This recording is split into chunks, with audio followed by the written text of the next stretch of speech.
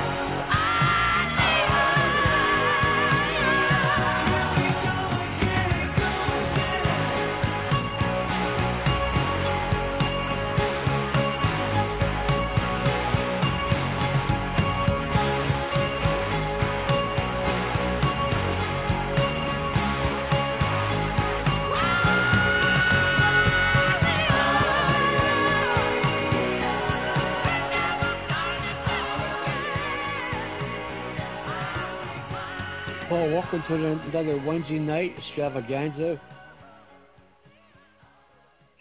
Welcome to the Wednesday night extravaganza. What was that? Probably trying to wake us up here. I'd like to welcome everybody, all the listeners. Hope they had a great-tastic Easter. And introduce our legends from Philadelphia / Sarasota, Mr. Don Henderson. Up in Atlanta, Mr. Roger Hendler. Here in the Tampa Bay area, Mr. Roy Cummings. And spinning the Dallas, keeping us on the air every week, doing a great job, Mr. Frank Carroll. Gentlemen, hope everybody had a joyous, fantastic Easter. Sure did, yes, Tommy. Sir. Hope you did too. Yeah, definitely did, Tommy. Thank you so much. Tommy, yeah, no question about that. We just got a PSA just came through from the White House, Tommy, in a belated movement. Donald Trump has given you full immunity from talking about your palling around with Matt Getz and his romping and tomping with all the ladies. Well, I'll tell you, Frank, we got so many things to talk about tonight. The Masters, what's happening with them.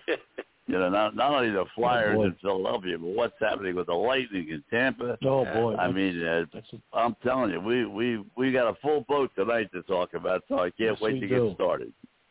Yes, we do. Roy, why don't you lead off with the Lightning? I just, you know, as one of the Tampa media members said, what about the schedule? John Cooper said it's like a baseball schedule, back-to-backs and the travel right there. But all you got to do, all you want to do is just finish in the top 4 and you're in the playoffs. That's all you want to do. Get home ice advantage for the playoffs right there. But unfortunately, he's running into Tommy, Tommy, that's a goal for a team like that's a goal for a team. Well, like not even Carolina or Dallas. That's a goal for Columbus. You know, that's a goal for Columbus. It's not a goal for the Stanley Cup champions. When you've been in first place for the better part of the last, several months here, since the season started, you've kind of been there. Yes. Certainly for the last month and a half or so. But I mean, you're not wrong. But that's a goal for a lesser team. Look, I was asked this very question. Are the Lightning in a slump? On Monday night doing a TV show, and I said my level of concern about that was about a 3 on a scale of 10. That they just lost a game with a third-string goalie. That they just got knocked out of first place. After an entire season without Nikita Kucherov, arguably their best goal scorer. So my answer was no. I wasn't concerned. Having seen what I've seen now over the last couple of nights. Yeah, a little bit more concerned. This is a legitimate slump, but you know what? I'll also add this. This is the time to have that slump. Exactly. Everybody's going to go through that. This is the time to have it. You don't want to have it at the end of the year, and you certainly don't want to have it in the first round of the playoffs, when you face a tough team. They face a couple of teams that play them pretty well. Detroit, for all their lacking ways, for what they lack, tend to play teams pretty tough. Not just Tampa Bay, but they tend to play teams pretty tough. We know Columbus plays them tough. On the road, they're going to play them tougher. So, I think the Lightning have run into a little bit of some headwinds here. Am I worried about them? No, I'm not. Again, this team is going to be just fine. I'm anxious to see what the first-round matchup is for them in the playoffs. It's likely going to be a favorable one for them. I think they'll be fine. Will they face some adversity when they get deeper into the playoffs? Quite likely. And and how they handle that adversity, they've got to know right now that they can't just throw their sticks out there and expect to just win every night. I don't think they do. I think they know that they've got to play a little bit better. Right now, they're not playing their best hockey, but they've played their best and better than most teams throughout the course of the season. So I'm not concerned really with them at all. Roy, I agree with you. When you lose 4 out of 5, but more importantly, you got all the way down to the fourth line on Sunday night before they actually came away and got away with that win. They're going all the way down, up and down the line, 1, 2, 3, 4, and haven't been able to get any kind of consistency over the last 2.5 weeks. Yeah, that's a good point. And I like the fact that John Cooper has basically stuck with his game plan. Roll those 4 lines, play the defensive lines first against the tougher teams, the tougher lines, the scoring lines. He's got a good program. He's got a good philosophy, and he knows exactly what his team can do. When the execution is there, they're fine. They've been a little bit sloppy in their own end, a little bit sloppy in the regroups. They've given up some goals. It happens, but again, I'm not worried. I think there is one thing that you got to watch out for, though, and this goes not just for Tampa, it certainly goes for the Toronto Maple Leafs, and it goes for a couple of other teams too. Not so much in the Eastern Division, but maybe in the West a little bit. The fact that you've been on top here and kind of had things your way, certainly in Tampa and Toronto, that doesn't mean a whole lot because you're not facing a great deal of, you're facing basically the same teams over and over again. So, you know exactly what you need to do to win those games, beat those teams. I know in Toronto they feel great about the fact that, the Maple Leafs are in first place and they got their stranglehold on first, and it's like, okay, yeah, in a relatively weak division, that's a great thing. We're going to know what these teams are really made of when they get to the playoffs, and the same is true for Tampa. We'll find out what they're made of when they get to the playoffs, just like we'll find out what Toronto's made of. I think you can feel a little bit better about Boston and some other teams just in the East. The Islanders I think are legit. I wouldn't question their place. But even Vegas, I would, as good as they are, I wouldn't be so, I'm not sure I'd be ready to say that they're going to breeze through the playoffs based on the way they've looked here in the regular season. I don't think you can do that just yet. Roger, I have to say, as much as you're concerned with the Lightning, you got to be a lot more concerned with your Flyers. Everybody had great anticipation for what the Flyers were going to do, and they are really, really struggling. Well, they are, Don, and it's really a shock. They get off to a great start, and I can remember talking about it at the beginning of the season with Tom LeMaine and others that they're so deep on their talent. The talent has gone away, and obviously Carter Hart has had his problems. The only encouraging thing about it is that they at least are keeping the games close now, whereas that one game, I think, what was it, 8-9-0, and it was just like nobody could stop it. That was the Rangers. Yeah, right. Exactly, and they had trouble with the Rangers back to back. But they do, and all the experts feel the same way. They need at least one good defenseman. And they've tried to do some lineup changes, and, they've got to get Carter Hart back with his confidence. And, I was looking at the Phillies are doing a good job on the Mets today, and I'm looking at Rhys Hoskins, who started out a couple of years ago great, and then with Gabe Kapler to take away that uppercut swing, constantly uppercut, and it just destroyed him. Now he's come back, and he's going to all fields. Well, I think that relates to Carter Hart. He's got to get his confidence back and get a better defense, and I think that would help straighten them out. Guys, I think one of the problems in Philadelphia is I think it's pretty simple, and I don't think they – first of all, I like you, Roger, and Don, I think we all expected the Flyers to take a big step forward this year, certainly be a playoff team in that division. I didn't expect them to win the division. I thought second place finish would be really good for them.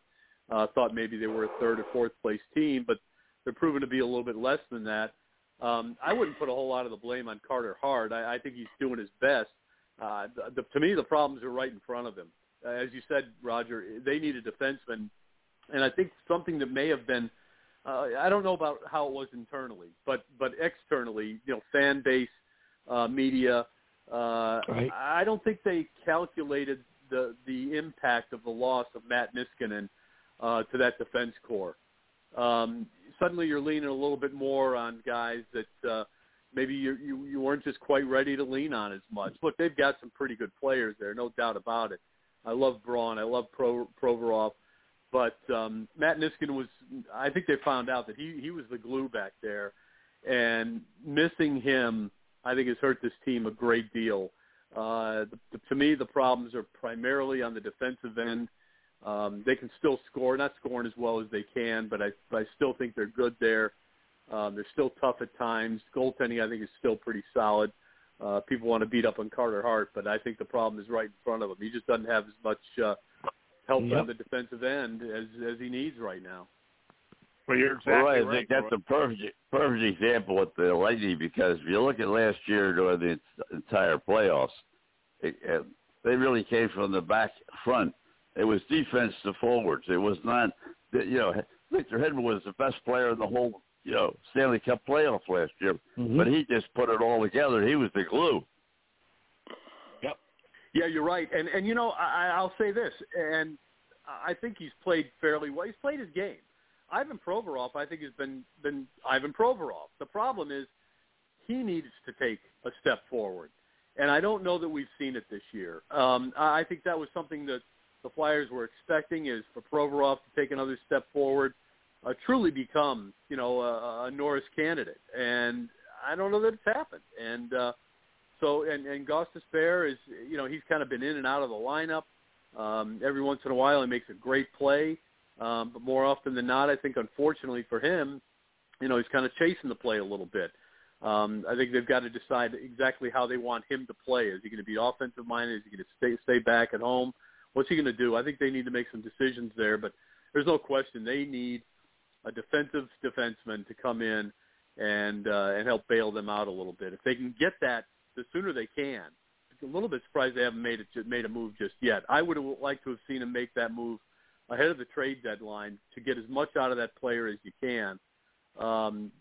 Down the stretch here to give yourself a shot at getting back into this thing. It's not out of the realm of possibility. They can still get there, but they need some work. There's no doubt. Tommy? Oh, I agree with you about that, Roy, because you got to get some work in there. But but you got to give John Cooper a lot of credit right now. Starting this season losing Cooch, and it's just like this, like the well-oiled machine. John knows where to put the parts in, and the machine does not miss a beat. Well, right now they're going through a mini slump, and every team in any sport goes through a couple slumps. You just want to get out of that slump, starting tomorrow night in Columbus to get it going again. And I feel got full confidence, and this reminds me, Don and Roger and Frank, of the Flyers of '75. They went through that slump in February. Islanders were going to catch them, and remember, going down and watching spring training in '75, the Flyers were tied with the Islanders. When they came back home, the Flyers were 10 points over the Islanders. This reminds me of the same thing. I think the Lightning still got potential winning another cup right now. It's just that we're getting Cooch back, and you get all these other pieces all the experience. This team is better now than it was last year. Nobody expected the Lightning to win a cup last year, but right now I think we're going to get cup number 2. A parade, not a boat parade, but a parade down the channel side. How's that sound, right? Well, it'd be nice if they could actually, if they can win it. It'd be good. Look, I don't know that they're the best. It's too hard to really gauge who the best team in the league is. Because Tampa hasn't played Boston, they haven't played Philadelphia or the Rangers, or they certainly haven't played the Islanders or Toronto. They haven't played Montreal, they haven't played Vegas, so it's hard to know. But look, they're good enough to win another cup, no question about it. Mm-hmm. And, Tommy, you're right. John Cooper deserves a lot of credit for the job he's done this year, considering the losses he's had. However, I think the greater credit needs to go to the organization as a whole for the system they've put together. They've put together a system whereby they can bring in a young rookie who's never played in the league before, like Ross Colton, like they've done this year, and he just automatically fits into the scheme because they've got their guys are playing the same scheme down in the minor leagues in the AHL as they are in the NHL. So it's a seamless transition. Basically, you plug a guy in, third line, fourth line, even if you want to put him on the first line or second line, and he can handle the job because he knows exactly what his responsibilities are, particularly in the defensive zone, and knows exactly what the scheme is. It's not like he's learning a whole new system. Very much like what the St. Louis Cardinals have done for years in baseball is develop a system whereby everybody knows exactly how we're going to play the game, and they come in and it just makes for a seamless transition when these kids come in. To me, that's the secret sauce for the Tampa Bay Lightning. They do that, and I'm not sure many other teams do. A lot of other teams are trying to win at the AHL level. They've got a coach who runs a different scheme. For the Lightning, it's all the same, and they are benefiting from it. You're going to see other teams start to do it because believe me, this is no secret. They can bring somebody in and that nobody's ever heard of, a guy, and give him 12, 14 minutes of ice time in a big game against a good team, and he doesn't look out of place. And people go, "Wow, look at that! Look at how that young kid looks so good." He looks good because he's playing the same game that he played in the AHL for 35 games this year, and it's a seamless transition for him. That's, to me, that's the secret sauce behind the Lightning's success last year, this year, and just in overall, really, in the previous couple of years. We've seen stars develop as a result of all that, and it's because of, again, it's because of the way they developed the scheme. You know, what's interesting. Yeah, well, thanks, Don. What's interesting is talking about that they haven't played the Canadian teams. How about the fact that all the Canadian teams have been playing in Canada, and Vancouver had 16 players with COVID? Yes. Isn't that unbelievable? Thank God they didn't come into the States. Yeah, they tried really hard to control it. But, hey, let's face it. I mean, right now, on the news today, you learn that the dominant coronavirus variant, I guess, is that UK variant. Yeah. And it's now the dominant virus in the air in the States. And my guess is it may be the most dominant virus in Canada too. And it's a little bit more dangerous than the other one, and it's a lot easier to get. So I think the league's done a good job of being diligent. But these things, let's face it, this stuff's unavoidable, guys. And we saw it happen with the Washington Nationals. They're ready to go opening day, and then lo and behold, here you got 5 guys, and turns out to be 14 guys with COVID. So it's a tough run.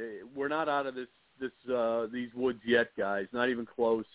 And it's just a reminder that you got to stay diligent. And if we want sports to continue, we've all got to remain diligent. We got to keep following the rules. That's right. Well, not the rules, but the guidelines and the guidance.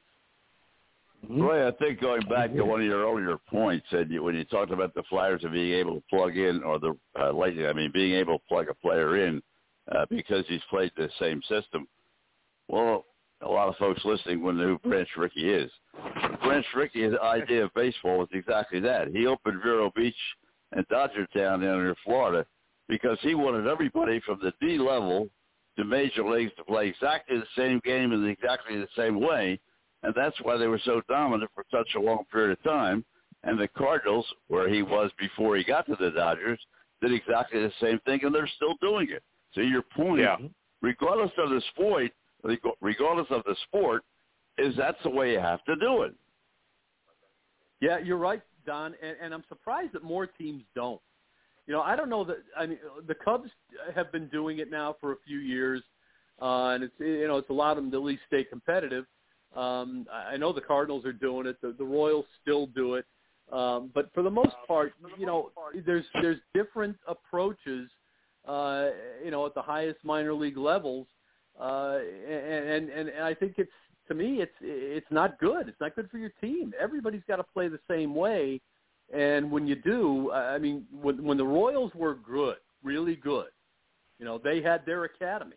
And it was the same idea as Dodgertown and Vero Beach with the Dodgers. And, why wouldn't you steal the ideas of Branch Rickey? I mean, obviously he's one, arguably one of the most successful general managers in the history of our presidents, in the history of the game. He was a team builder. And when you build a team, the major league team is obviously the tip of the iceberg. But I think the strength comes from being able to plug in when you've got guys that get hurt, because inevitably, you know exactly what's going to happen. You're going to lose players, and when you lose them, you got to be able to plug in. And if those guys are really, just able to just seamlessly get in there and play the same game, it's a lot more comfortable for them, and a lot more chance for success overall with the team in general. Roy, I think the Braves are like that today too, and I'm a firm believer that when the Phillies hired Gabe Kapler, that was a big mistake, and also Matt Klentak. And everybody agrees. Klentak did nothing in 5 years. Andy McPhail, why he's still there? Everybody wants to know, where is he? I guess his contract, this is the last year, and he'll be gone. But I look at the Braves, and if the Phillies had done what the Braves did, and promote the AAA manager who had been Dusty Watham, who had been with them for years, all through the minors with all those players they were bringing up, just like Brian Snedeker. He came from AAA Gwinnett. I really think that if you have that program and you just keep on moving it that way, like you were saying, but also promote from within the manager when somebody leaves or if they don't work out, I think you'll do much better than just going out and hiring somebody that's big into analytics. Roy, let me jump in here, Roy, and say that we got a man that has proven that with a number of different franchises, and maybe he has a better idea how you build each one of those franchises from nothing to a Stanley Cup champion. Scotty Bowman is on with us right now, and Scotty, we're talking about we're talking about baseball, we're talking about hockey, we're talking about but how you build, how you come into an organization, or how that organization feels about building from the beginning and getting to a Stanley Cup, or getting to a World Series, getting to a winning percentage. Well, it changes. Every decade there's a new way to build a team, and of course in hockey it's always been, you got to play offense and defense for sure. But now it's such a change. They changed the game, the style of the game, because they changed the dimensions of the ice surface and different subtle other changes they want to get scoring. And now the fact is that the teams that are near the top have defensemen that are very mobile, and you always needed to have a good defense. But nowadays, if there's no mobility on your defenseman, there's just too much defense, and they play a lot tighter in their own end. They don't worry about the points as much because they're further out. So they have a 5-man defense that's locked in around. They cover the scoring areas. So the 3 forwards, they need help on the attack. They need defensemen that are in the zone, that are mobile, can move around, create offense, and make it a more even 5-on-5 than 3 against 5. And that's the good teams have those type of guys. I mean, you probably got the ultimate guy in with the Lightning because of Hedman is so strong, and he's such a good. He started off. He wasn't as two-way as he is now, but he's got such a big reach. He's improved his shot making. He's dangerous. He's like an extra forward on the ice, and of course, defensively, he's airtight right now. Scotty, Roy, if you hadn't jumped out yet, maybe you'd have a question for sure. Maybe you'd like to talk to Scotty before you had to run off to have dinner. But are you still with us, Roy? Yeah, I am. Scotty, we were talking about the Flyers earlier tonight, and trying to kind of figure out, what's happened there. Obviously, they're looking for a defenseman. You were just talking about maybe mobility on that spot. I was thinking, maybe Ivan Provorov hasn't quite taken the step forward that they need him to. Suggested that maybe Matt Niskanen has really missed more than they thought that would be the case. What's your thinking on the Flyers? What has to happen there for that team to take the step forward? Because I think they've got a coach that's good enough to get them there. But obviously this has been a bit of a disappointment in terms of the way the season's gone for them. Well, they looked so strong in the bubble last year. They looked to everybody that if you had to pick a half a dozen teams to really be near the top this year, they would have been everybody's choice. But there's a lot of factors that go into it. I think the biggest problem is, they had a young goalie that they've nurtured along. He's still young. And, things change. And, when the player hasn't done it more than maybe a year or two, it's a big risk. And, they just haven't got the solid goaltending that they've needed. I mean, they can't give up on the kid. He's been lights out all the way up, but now he's had a bit of a dip. So the goaltending is a big factor in this league because the players shoot so hard, and their defense looked like it was the type of defense that you'd want in today's game because, like you mentioned, they had some really good offensive guys, but then they've lost the defensive side of the game. So you couple that with the goaltending. And they've had to go out and some of their veteran players and we see it from time to time. It's a really fast game, and when you get a little bit of age on you and you lose just a half a step, you pay for it. And I think that's been I don't think you could put your finger on one situation and say the goaltending did it alone. It's a combination of last year, so much success. This year, starting off and having a tough time, and if you look around, those teams that they're up against, like, you look Islanders, Washington, Pittsburgh, the Rangers have made some strides. They're still pretty young, but, it's changed the dynamics of the standings. And, you play the same teams all the time. You play them another 8 times, seven opponents 8 times. So it's everything about the season that isn't normal. That's what I would try to. I wouldn't try to look for too many answers, because hopefully next year you'll be back to normal. They're still not out of it. I mean, when you got one thing with this, if they could ever turn it around, and obviously have to play a lot better, they must have games against teams, because you're not going to worry about the teams behind you. You're not going to catch up to. You don't have to catch up to them, but it would depend.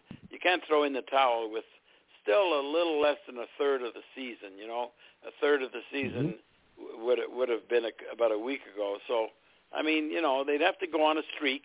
That there's no question. But you play one game at a time, and that's what I would say.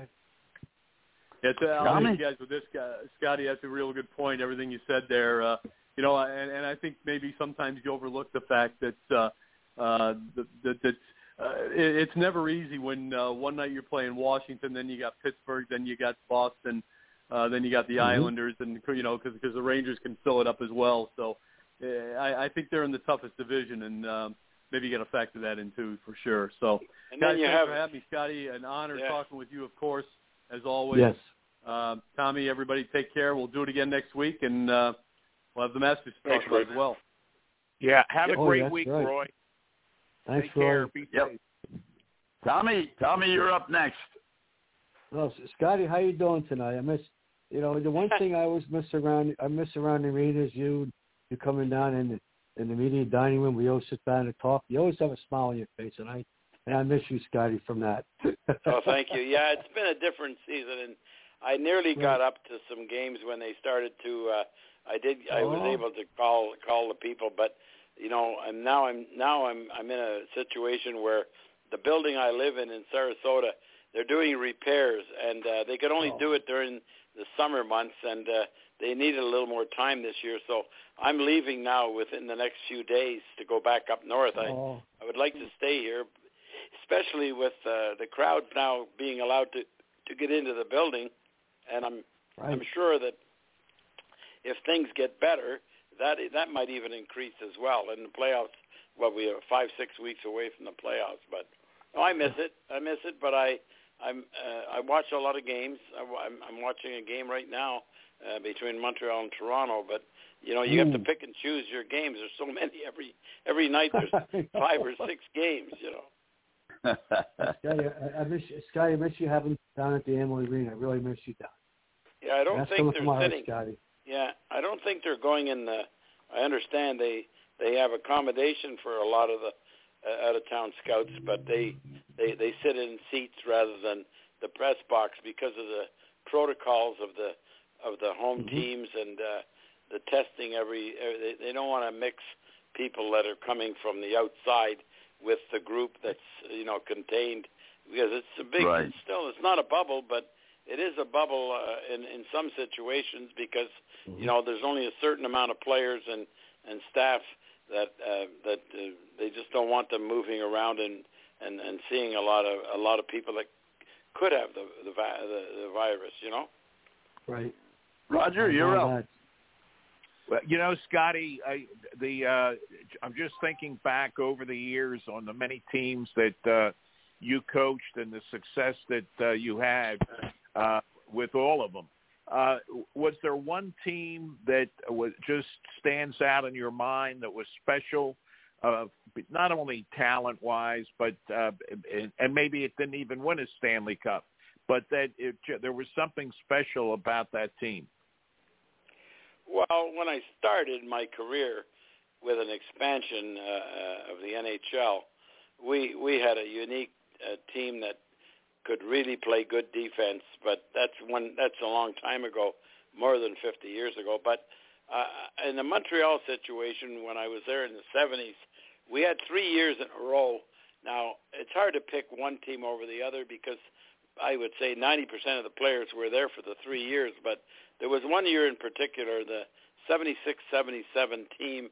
We had 9 Hall of Fame players that played in those 3 years, but they were a team that lost 8 games out of the regular season. We didn't have overtime, of course, and we didn't have any shootouts, but we went 68-12, and we only lost 1 game at home out of 40 at an 80-game schedule, and then we lost we went 12-2 in the playoffs. So, but the other 2 years before that, we had lost 1 year 11 games and the other year 10. So, I can't remember everything about those 3 years, but the team that lost 8 games and got 132 points, which is still, still a point record, and even though they play 82 games and they also have shootouts and overtime to pick up points, but that team had a lot going for it. We had 3 Hall of Fame defensemen out of the 4 or 5 that played regular, and we had a Hall of Fame goaltender, and we had an entire line of Hall of Fame players, and we had the top defensive player in the league. That so we had everything for a winning combination. But there was no cap.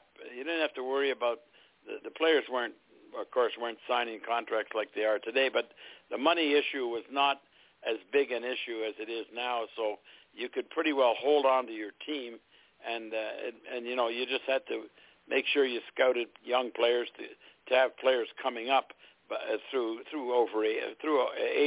age problems. But we had a young team. The team was rebuilt in the early 70s, so we're talking 76, and I would say probably half the team was just at the perfect age of maybe 25, and that makes a big difference, Well, I remember when you had the Blues in '67 with the 6 expansion teams, and it was the Blues and the Flyers pretty much at the top of the list early on, wasn't it? You and Keith Allen with the Flyers were the coaches, great coaches. Yeah, the Flyers had a great start to the expansion. They I don't know, they just drafted players that fit in very well. And, when you think about the Flyers in those days, I mean, they started in '67, and some of the players they got the first year, and there wasn't a lot of NHL players, but they developed them. I mean, they went to the finals and won 2 in a row. When you imagine winning the seasons, the division started '67, and in '74, '75, 8 seasons later, they win the Stanley Cup. And I don't think anybody has ever thought about that. I mean, the Islanders did it a little bit later when they started in '72 and they won it in '80. But boy, oh boy, to build an expansion team like the Philadelphia Flyers and the Islanders did, and then we got teams now that haven't won Toronto. Toronto's been a good franchise for a long time, but that damn cup is so elusive, and that's why the Lightning. Quite a feat to have 2 cups on your mantle, and just starting, whatever it was, I don't know, 25 years ago, I guess. That's pretty good too, Scotty, following up on Roger's question, as you moved from franchise to franchise and you got all the way to the Stanley Cup, what was the first thing when you talked to the general manager and you decided this was the team you were going to take over? Is there a common thread to what you did when you walked in the very first day or first week or first thought of how you were going to go with that franchise? Well, in those days, the draft was the big. It's still so huge. I mean, you have to get players from different ways, but you can't just rely on the draft. You have to get free agents, but I think that's the big thing with the Lightning, that this team in 10 years, if you look at the drafting, but you also look at the free agent signing, and the big thing is if you look at the draft and you see players that are not drafted in the top 5 or 6 become stars, it's amazing. Having a goaltender like they did, Kucherov is not playing right now. getting Braden Point. These are potentially eventually, if they have continued success, they could end up Hall of Fame players, and that's just amazing, you know. Roger, I think you're right about that. Well, you're right about that. Tommy, did you have a question? I didn't want to jump in on you. No, I was just going to say hi, Scotty. Scotty, what do you think about the officiating this year? It's just there's so much ticky-tacky about the officiating right now. They've done a lot of research, and I guess my pet peeve, if I have a few of them, but probably the penalties that are not involved in the play, sort of, and they're mostly stick fouls, and I don't know if it's that easy or that difficult to change the culture of players, but you know, it seemed to be they wanted to eliminate any injuries to the hands, so they started with slashing and hooking, and now it seems though if you put your stick anywhere that on the ice, the puck is on the ice, but if you start putting your stick in areas around the body, it seems there's no bend. Like it doesn't matter what happens to the puck. It doesn't matter if the play is ended. It's a penalty, and that's something that's the players have got to really work on, because it's not an easy game to play at a high speed with your stick on the ice. You know, when you notice players when they skate, they usually skate with their stick off the ice, and of course sometimes it doesn't get down. It doesn't get down in time to, and that's the one area is those type of penalties. There's a rash of the hooking I can understand, because you know they often try to hook the stick and hook the hands, but it's just a little tap, or you try to lift a guy's stick and all of a sudden he moves it, and then it ends up that you went over the top of it, and that is something that I know they were worried about injuries to the hands and things like that, but it's kind of extended now, and that's something that's hard to figure out, you know. But I mean, you could always say one thing though: no matter how they call it, it is the same for both teams. You know, that's right. That's the bottom line, really. You know. Right. That's right. Roger. Oh. Well, hopefully that's the way it is. You know, you don't want to get a situation like what was it, Nashville, where the referee said he was going to get the first penalty against, I think it was Nashville. This is like a couple of weeks ago.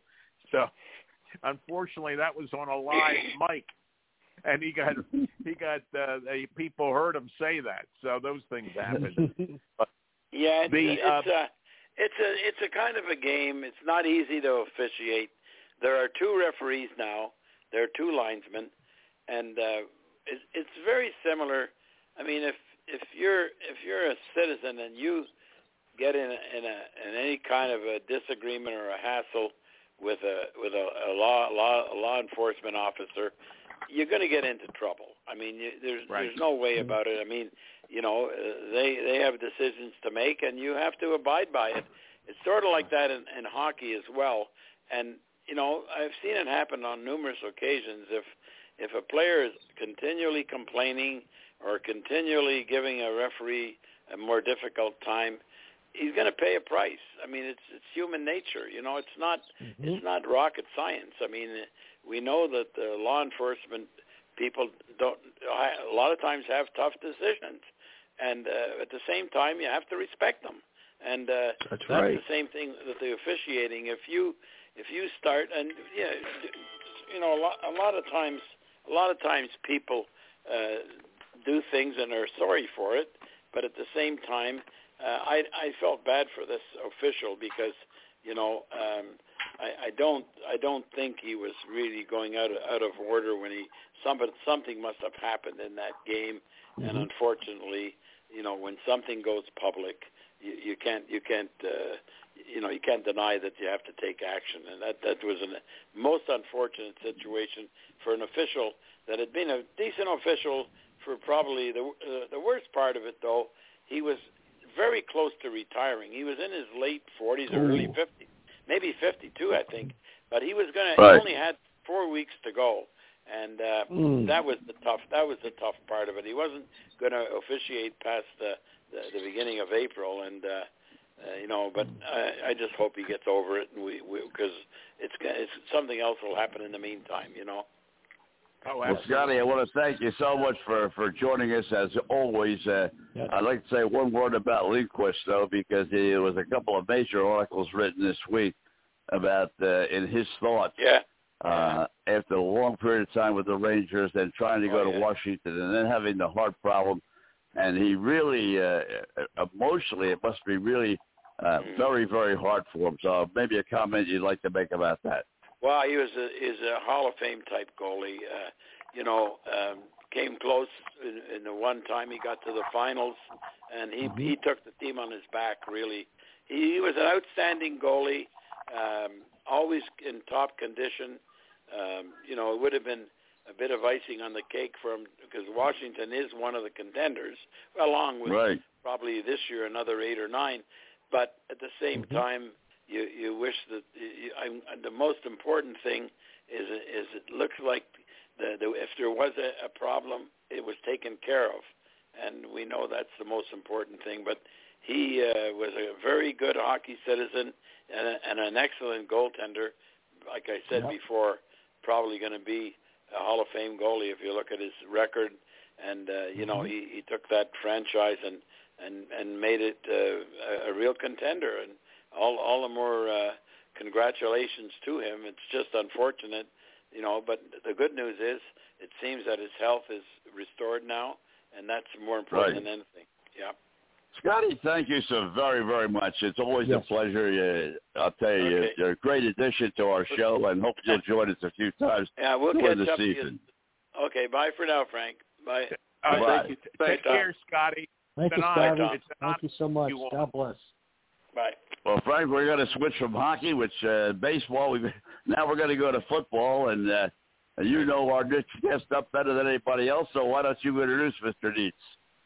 All right. Well, let's say that Mr. Deitz is above all is a man above reproach, a man that of stature, a man who I've known for many years and have grown to know him as part of our extended family. Brett was very, very close with my son Bob, and that's how I got to meet him. But on the field at the Arena Football League at Tampa, he was without a doubt the premier quarterback. And now he's moved on since the league is no longer. He's moved on to college football. Started as an assistant coach at DePaul University, and now is the head coach at DePaul University. And in his freshman year is something that nobody does. He's undefeated. Brett, how you doing tonight? Good. How are you guys? We're doing great. What's going on, Brett? Have you with us. Brett, how you doing? It's Tommy Good to hear What's from you going guys. on, my friend? It's been a while. Yes, it has. Cool. Yeah. Yeah, Don, when I was talking to Brett the other night, I mentioned something I had seen on Facebook. I said, who's the pitcher you have in there? And he told me it was his son. I remember when his son wasn't even born yet, and he's grown up, and but it's just goes to show when he was here in Tampa, you had a head coach and a coach that told you what you were going to do. And Brett learned an awful lot. He's an excellent passer. He's an excellent quarterback, and he's got these young men doing 100 miles an hour. So it's really fun to see him and his professional growth. Oh, we got to say one other thing. One other thing is that his lovely wife, Dina, was promoted to principal of her school last year.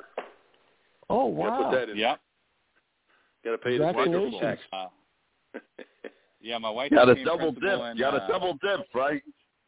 Yeah. My wife became the principal in August, and then I became a head coach the next January. Then about 7 days after I was announced as the head coach at DePaul, my daughter was born. So January of 2020 was a really, really good month for us. I was inducted into my high school Hall of Fame. I got promoted to head coach, and the birth of my daughter all happened really within the first 12 days of January. So first part of 2020 was really good. And then, before the pandemic, 2020 was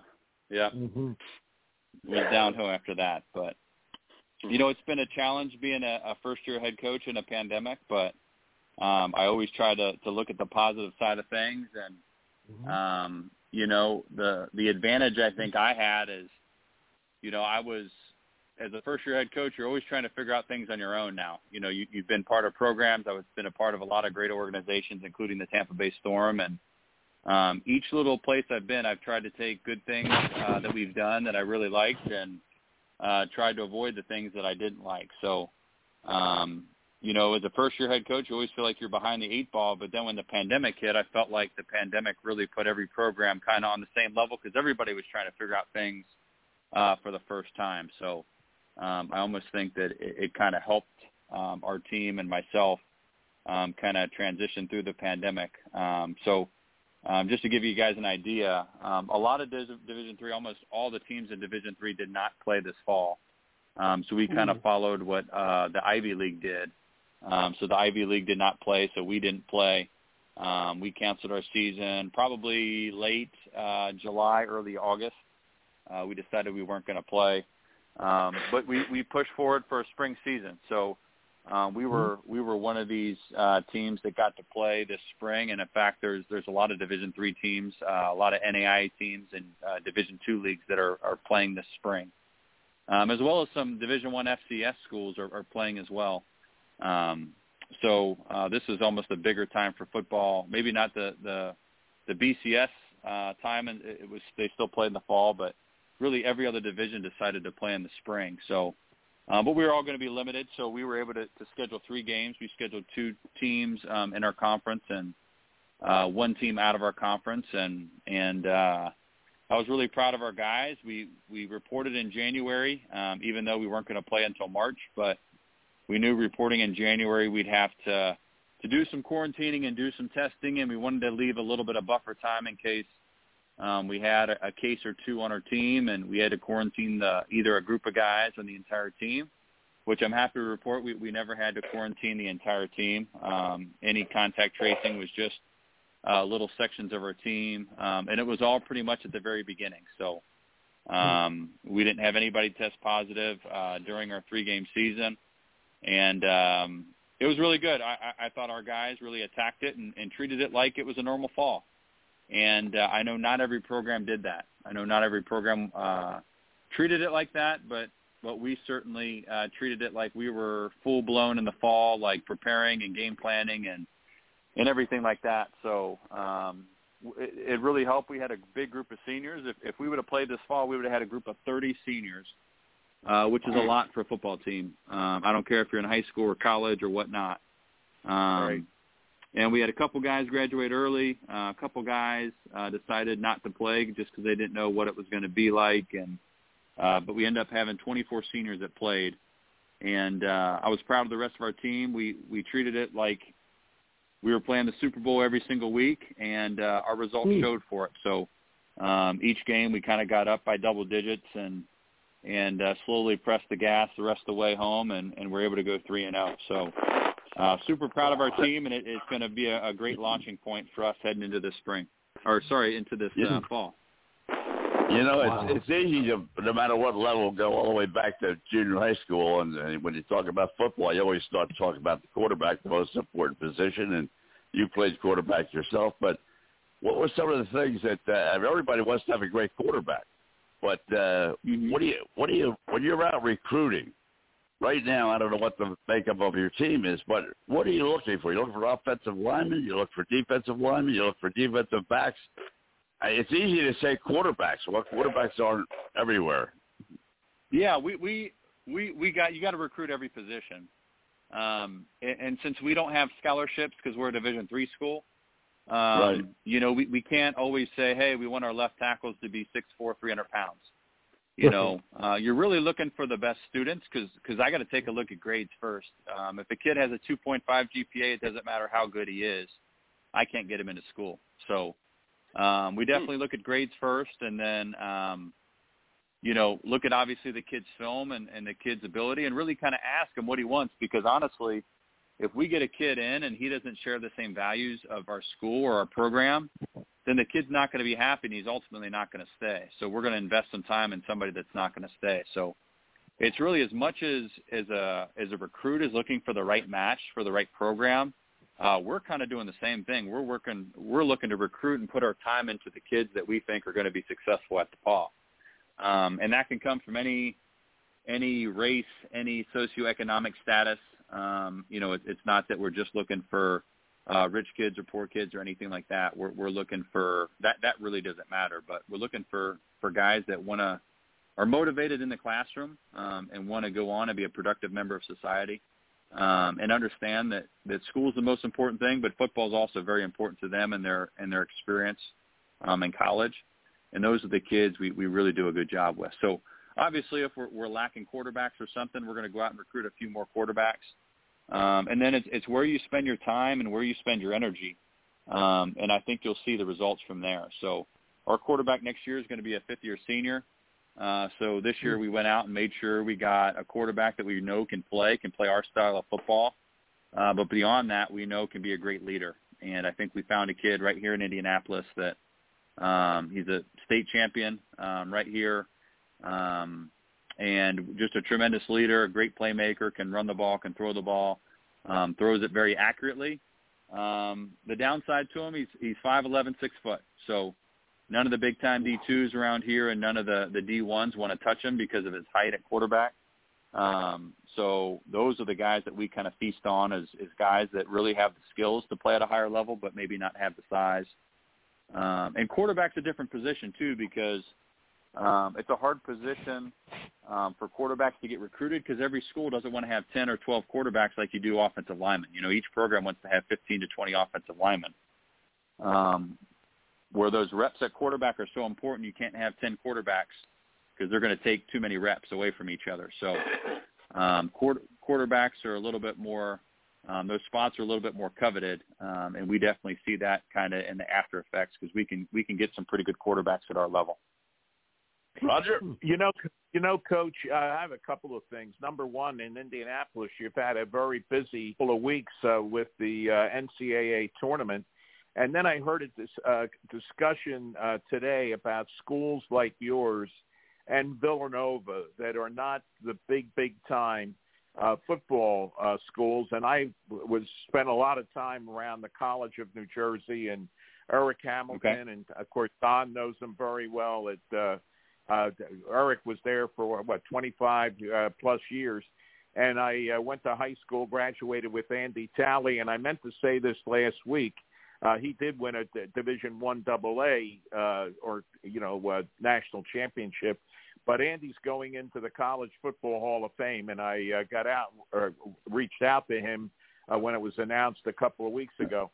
But this discussion I heard today is perfect about what you're doing because of these schools like yours, Villanova, Georgetown, that do not emphasize football, and they're big-time basketball.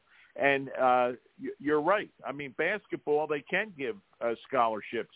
Football, they can't. My daughter and my son-in-law played at Bucknell, and my daughter did a lot of the video when she was at Bucknell.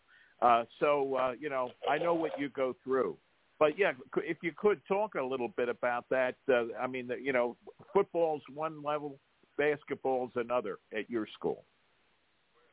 Yeah. We open up next year with Butler. And Butler's in a very similar situation to Villanova, and Butler is the exact same thing. I coach at the other DePaul. We're in Division III. You're thinking of the DePaul up in Chicago. We're DePaul in Indiana. So we're a little bit different, but I know exactly what you're talking about. We got a lot of friends at Butler, and some of my best friends are coaching at Butler, and we just happen to open up with them next year. But you're exactly right. So it's a little bit of a beauty and the beast of they can tend to get they tend to get the exact same athletes or exact similar type of athletes that we get. The difference is they got a little bit bigger pool because they do have that Division I basketball. So they do have a little bit of the facilities kind of coincide. So, if they go to my school, we're going to have Division III facilities. We have good Division III facilities, but they're still Division III facilities where you go to walk on to a school like for football, even though you're not a scholarship athlete, but you're walking past scholarship basketball athletes. You may lift in the same weight room as the basketball team. They certainly have a Division I locker room. And they have a Division I campus. So, the Villanovas, the Butlers, the Georgetowns, we're actually in a lot of recruiting battles. Actually, University of Dayton's the exact same way. University of San Diego, Drake is in that league too. Very similar. Valpo is another Division I basketball school. It's 1AA non-scholarship football. So when they're very smart with it. So they'll bring their official visits for football, and they'll schedule it around home basketball games, right? So you may have a Division III or a 1AA non-scholarship football recruit coming on campus, but, they're going to tie it around a Big East basketball game, right? So it may be Butler and Villanova maybe playing on ESPN that night. But all of a sudden you're a recruit and you're sitting in the stands and your buddies can watch it on ESPN. I mean, it's going to feel like you're Division I, even though the football's not Division I. So I still think they have a little bit of an advantage over us, but they're recruiting a lot of the same guys. They use a lot of the same tactics and strategies as far as, selling the academics, because at the end of the day, you don't have a scholarship to hold over their head, that if you don't give them a really good experience, they're just going to quit on you and walk away because there's no scholarship holding them there. So I actually really like that, because you guys may be thinking, man, that must really stink that you don't have any scholarship or football money to give them.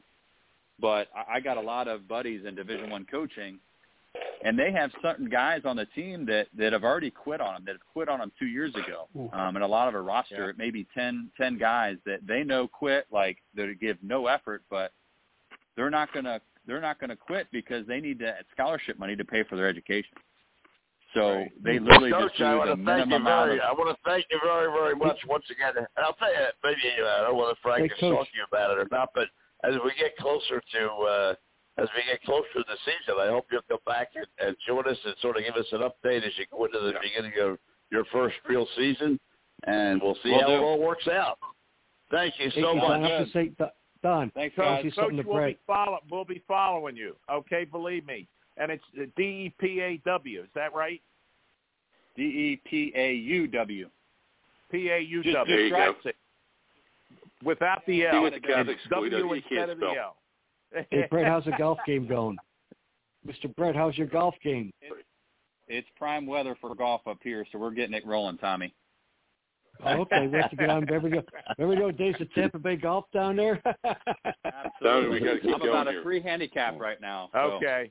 Good luck, Coach. Thanks so much. Brett. Thank you. I look forward to talking to you. Tommy, save the golf for next time. Yeah. Okay, yeah. We talked hockey. We talked baseball the first half hour. We talked with Scotty Bowman, just a great segment a few minutes ago, and now Deitz, what he's doing out the floor. So now we're going to switch back to hockey for a minute because we talked a little bit about the Flyers in the first half hour, second half hour of the show.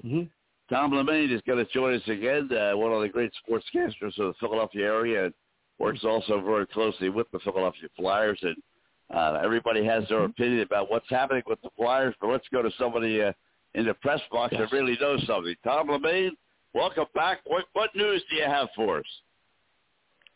Not a whole lot. It's just a tough. This is the toughest Flyers team to figure out that I can ever remember. I mean, they'll play a perfect second period, and then they'll just fall off the table in the third period. They can't get off to a good start, and it's not for lack of effort, but they're playing close to the edge. They're not getting blown out a lot. As a matter of fact, most of their games are very close, which means the Flyers can't afford to make one mistake because every mistake they make ends up causing them a problem. And that's the way this season has gone so far. I mean, they just they're I mentioned this the other day. somewhere else, that the Flyers are chasing instead of being the chased, and that's the difference in their game right now. They have been probably the toughest division, and not only is the division tough, but it's made even tougher because the teams that make up the toughest division are the only teams you play. You know, the Islanders, the Caps, Pittsburgh, Boston. I mean, you're playing them almost every day, and that makes it even tougher. So when you make mistakes and the other team capitalizes on them, you have what you have with the Flyers right now. It doesn't mean they can turn it around. If only because they play the teams just about every week that they have to beat to make a playoff spot. But it's just a tough team to figure out. I really think they have, I really think that the general manager is in a tough spot. I mean, he has to make a decision. Are you going to go for it, or are you just going to say, oh, well, let's see, who's interested in what we have? The New York Islanders, who I said at the beginning of the season were the team to beat, they got even stronger today. They picked up Travis Zajac and Palmieri today from the Devils. I mean, they lose Andrews Lee. Who is one of my favorite players and the team captain for the Islanders. But now they pick up Palmieri and Zajac. I mean, that just solidifies to me the Islanders as, in a very close division. I still think they're the best. Roger, and especially now after that, the Tom, we want to talk about excuse me, what went on with Tiger Woods, because I know you and I went back and forth earlier. But on a positive, Phillies off to a 5-1 start. How does the team look to you? Well, let me give you a couple of bullet points here, Roger.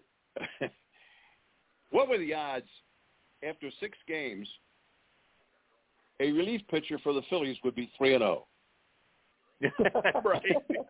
I mean, what kind of odds could you have gotten on Maybe that? 0-3 last year, but not 3-0. Well, right. Yeah, but 3-0. I mean, and 2 things I noticed today that would have never happened in the Phillies under the previous manager. What are the odds on JT Realmuto laying down a bunt? Yeah. Not as big as 3-0 with the relief pitcher. And also, the Phillies are stealing bases. Right. And, Joe Girardi said today after the game, when you're thinking home run, you're going to go out. You're going to get, it's one of 2 things are going to happen. You may hit one or you're going to strike out.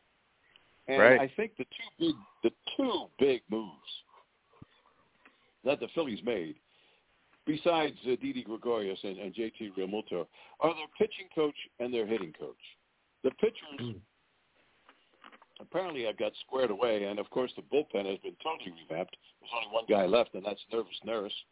And the hitting coach has completely turned around guys like, the Phillies' first baseman. He today hit balls all over the field, and right. he wouldn't do that last year. And, again, as the manager said today, you're looking to launch the ball. 2 things are going to happen. You maybe launch it, but you're going to strike out most of the times.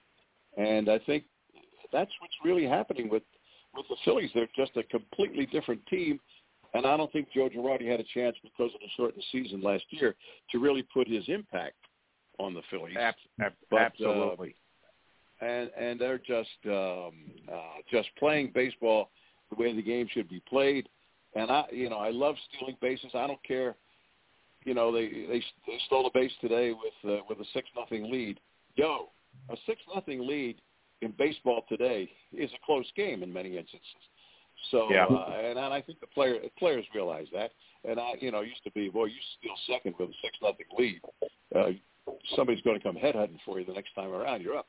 But I don't think that's the case anymore because of the way baseball teams are scoring these days.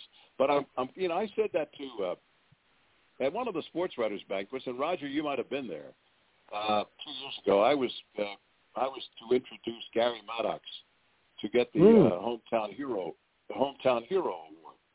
And when I was rolling down the great aspects and the qualities of Gary Maddox, nobody covers the earth more than Gary Maddox, except water. Right. But he, in addition to, he stole 25 bases one year.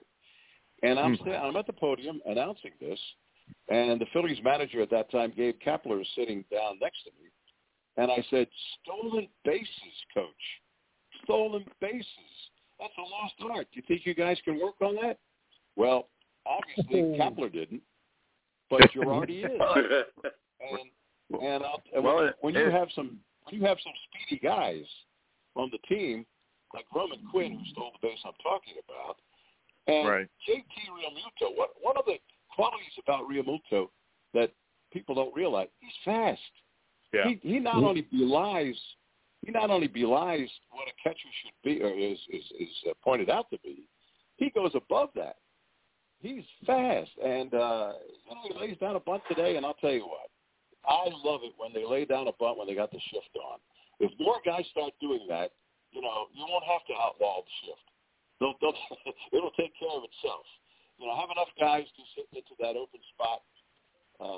If they throw it slow, hit it slow. Just plop it down the third base line. Hell, you might even get a double out of it.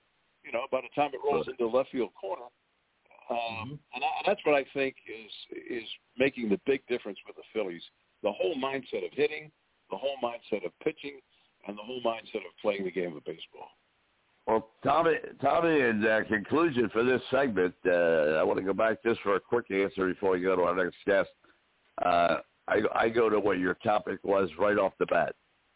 I think Joe Girardi is one of the best managers in baseball. I don't think he had an opportunity last year to show that. I think he is showing it right now. I think the Yankees made a big mistake by making a change. Mm-hmm. I think Joe Girardi is the kind of guy you want for manager. I agree. You do. And Don, today's game was 4 hours long. And I always remember sitting next to you on the press box at Citizens Bank Park. And it's in the seventh inning, and the game is almost 3 hours long. And you would say, guys, I'll see you later. I'm off in about 42 minutes. I'll be in the arms of my wonderful woman. And I always refer to that as the Don Henderson. Tommy, thank you very, very much. Take care of Billy Wardell up there, and we'll talk with you soon. Thank you. Okay, thank you. Tom, take care. Thanks, Rich. We'll talk to you soon. Thanks. All right, Mike's ready now. We're going to switch over to. We can switch over. We can switch over to a lot of things now because a lot of news on the Washington front from a hockey standpoint. A lot of soccer, as you well know. Every time we talk to Mike, we talk soccer. But there's so many things happening in the Washington area right now, Baltimore area. Mike, welcome to the show once again, and let's go. Let's start off with the Washington football team first, because they made a couple of interesting moves. Which moves are you referring to, Don? Well, they got a new offensive lineman, didn't they? They got a backup quarterback. Yeah, they signed a couple of, I think, still the biggest move that they made this all season was the signing of Fitzpatrick. I'm trying to remember who they just signed, but they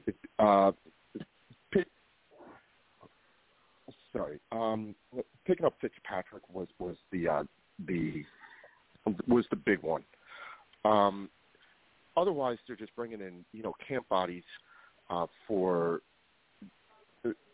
play with because they liked Heineke. They signed him. They still got Kyle Allen. I think that's where the confusion is to how they feel about Kyle Allen and will he be able to play. But Rivera announced earlier that Ryan Fitzpatrick is going to be the starter going into training camp. We knew that they needed some help on the offensive line, especially after letting Trent Alexander go last year.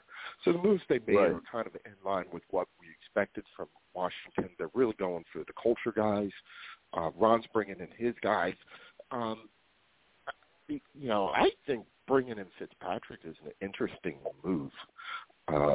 It can either go really, really well or really, really wrong.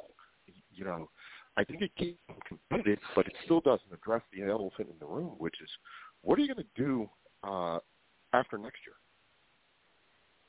Right.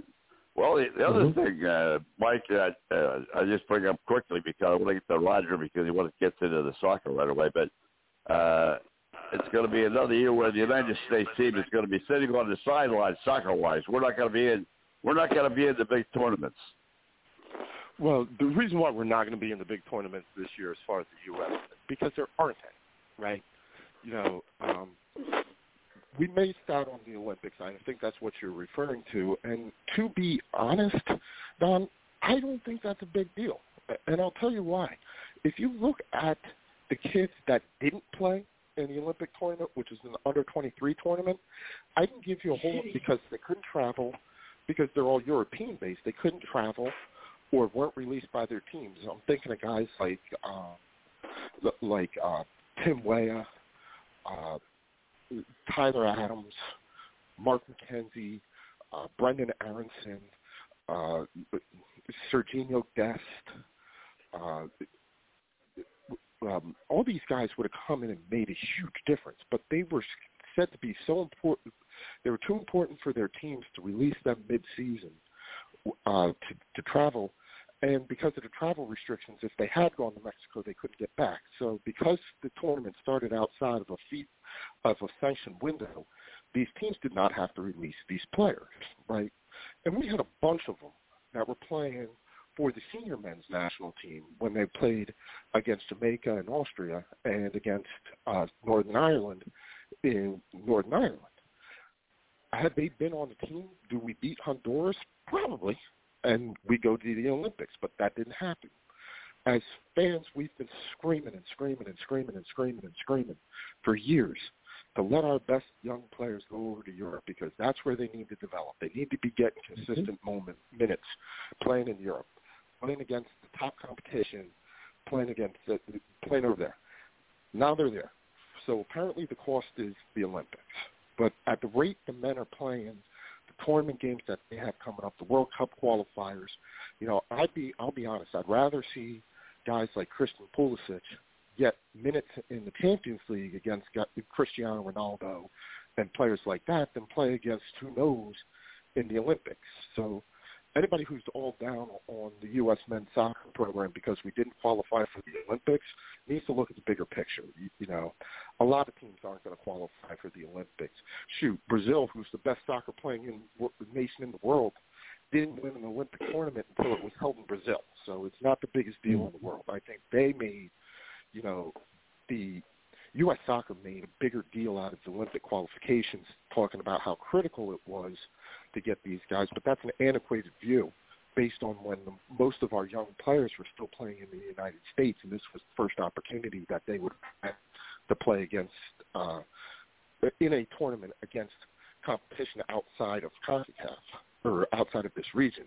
You know, now that we have so many of our good players going over to Europe at a young age. Shoot, the kid from right down your neck of the woods in Orlando, Daryl Dike, is overtaking Europe by storm at Swansea City right now. I think he's got 8 goals in 13 games, and they're talking about bringing him up to one of the top sides in the Premier League.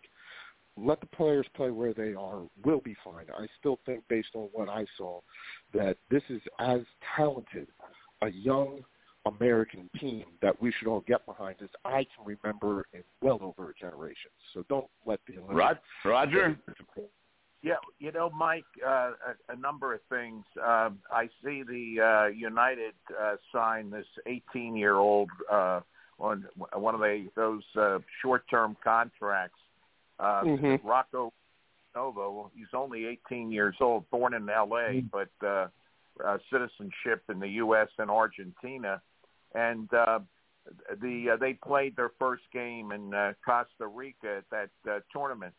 You know, talk a little bit about how that works, where they're able to sign a short-term agreement each season. What is it, maximum 16 days, right? They're allowed a certain four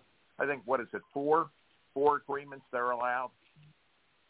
I think you're talking about trial as they sign. That's just hey, we're going to bring them in and see what they do. They can also sign loan deals. I know that they were looking at bringing in somebody on loan, which just means that you're right to retain by your team, but we're sending them over, this kid over there for however many months. If it's a European player, they'll send them over until the end of the season, for their season, because they want them to come back and train for the next season. It's an opportunity for kids who may not be getting playing time at bigger clubs to go and develop elsewhere. Think of it like a European team using MLS as a minor league farm system. You know, how if Alec Bowman or somebody wasn't performing for the Phils who had a couple of options left, they might send them down to Clearwater or something for a short time. That's basically what they're doing. So they can sign however many they need. It looks like they just made a loan signing. But I'll be honest with the Union, anybody they bring in at this point is just either we really want to get a look at them for a little bit and see if it's worth it to sign them, because I think they went into the match today, which they picked up a 1-0 win in a really, really tough game. You know, going down to Costa Rica where those guys have already been playing for a while in your first game in Costa Rica and coming out with a 1-0 win is a big deal. And they were missing some of their key players.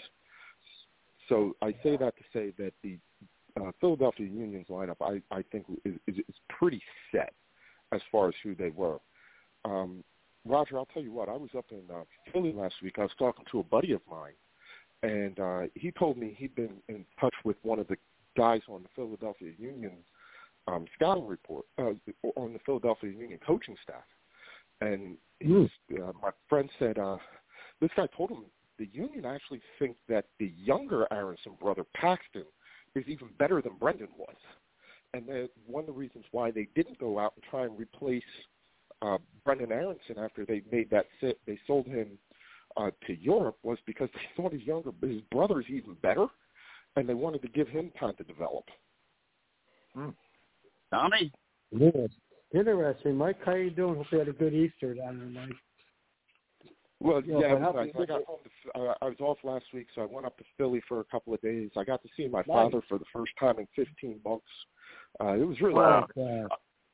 I was even there for, I wasn't at the stadium, but I was in the city for opening day, and just the electricity in the city during the opening day was incredible. So it was great to be back there. No, that's great. But what about the Capitals right now? Do you think they got enough strength to win the Cup this year? Could this be the last year for, like Ovechkin to be there, or else did they get up in age right now? Well, I think they are gearing up for a last run. They made a couple of roster moves recently that should give them a little bit more flexibility. It looks like they're going to be trying to add a winger at the trade deadline. They're still sitting atop the Eastern Conference, which is, for my money, is a really good place to be. I think this season has how they're just playing amongst each other has gotten to this point where you're just seeing teams beat up on each other because they've played each other so doggone much, which kind of, to me, explains why the Caps are losing games to teams lower down in the division. And, they're only 6-4 in their last 10, but they still managed to get, they're still tied with the Islanders on top of the Eastern Conference. Right now, I think if the Caps had it their way, they would just want to get to the playoffs and get that started, and they just as soon see a complete and utter end to the regular season. I would too, Mike, because this way here with the Lightning playing, and they're playing against Chicago, the Carolinas, the Columbuses right now. Because of being a hockey diehard fan like I am, I want to see the Lightning play against Washington, Toronto, Montreal, Philadelphia, the Rangers, to see about that. This year's been a crazy year. I hope next year things will be better so we can have in our building Alexander Ovechkin, Sidney Crosby, Patrice Bergeron back in there again. But how many times when I see Columbus it's not that good a hockey team, or Detroit. It's just a tough thing to witness as being a fan. I applaud Gary Bettman for getting a season together and being able to do this so that we can have something that resembles an NHL season. But I'll tell you what, if I have to see the Caps play the Bruins one more time. That's right. That's right. I was saying to somebody today, I was looking at the Phils schedule, and I was like, oh, doggone it. It looks like this season, every time I turn around, the Phils are going to be playing the Mets. I swear, in a 162-game season, the Phillies are playing the Mets 3,917 times. Oh, no. And the Braves. Yeah, it's either the Mets or the Braves. So, jeez, but I understand it. But I think just about everybody, I'm happy that there's hockey.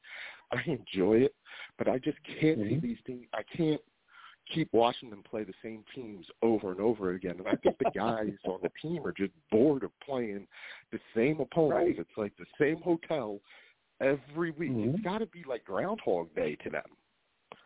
Exactly, because look what Montreal got. Eric Stahl from Buffalo, and that puts Montreal back on in the pace in the playoff run. And I think Detroit, Buffalo are all giving up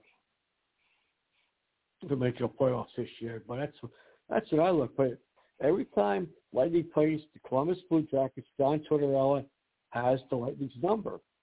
They went back for that playoff sweep. Thank God they beat them last year, but they have his number up there, and on that, and it is they're lucky to in Detroit. They're lucky to beat Detroit on Saturday.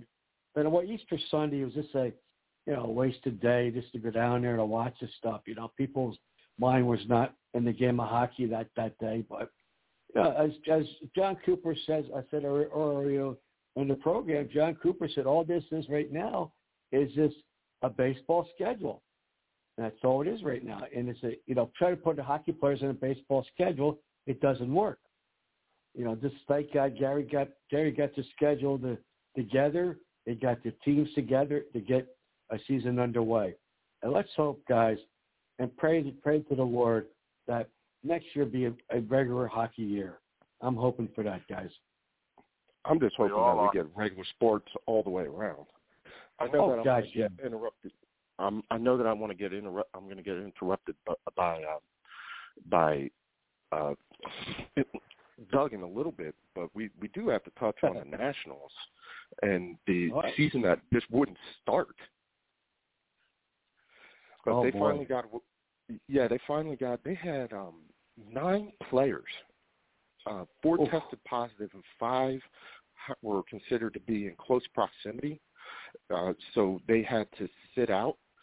So they opened up the Nats opened up the season, and among the 9 players that they were missing, both Jan Gomes and Alex Aviles, which meant they had no veteran catchers. They had to go and sign somebody off the street.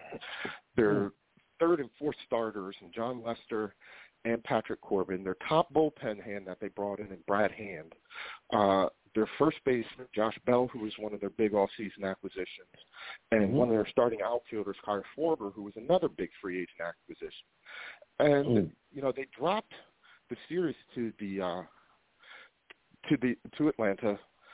They won the opener on a walk-off by Juan Soto. And guys, pay attention to him this year. I know that we've talked a little bit about him, but I think Juan Soto is going to be high in the running for MVP throughout the season. He's primed to have that sort of year where he just takes another step forward and starts to get talked about in that pantheon of young superstars, Tatis Jr. and Vlad Guerrero. He is a really terrific young hitter. And Victor Robles, who's just been, and Trey Turner, the top 3 in that lineup have just been immense, even though it's early.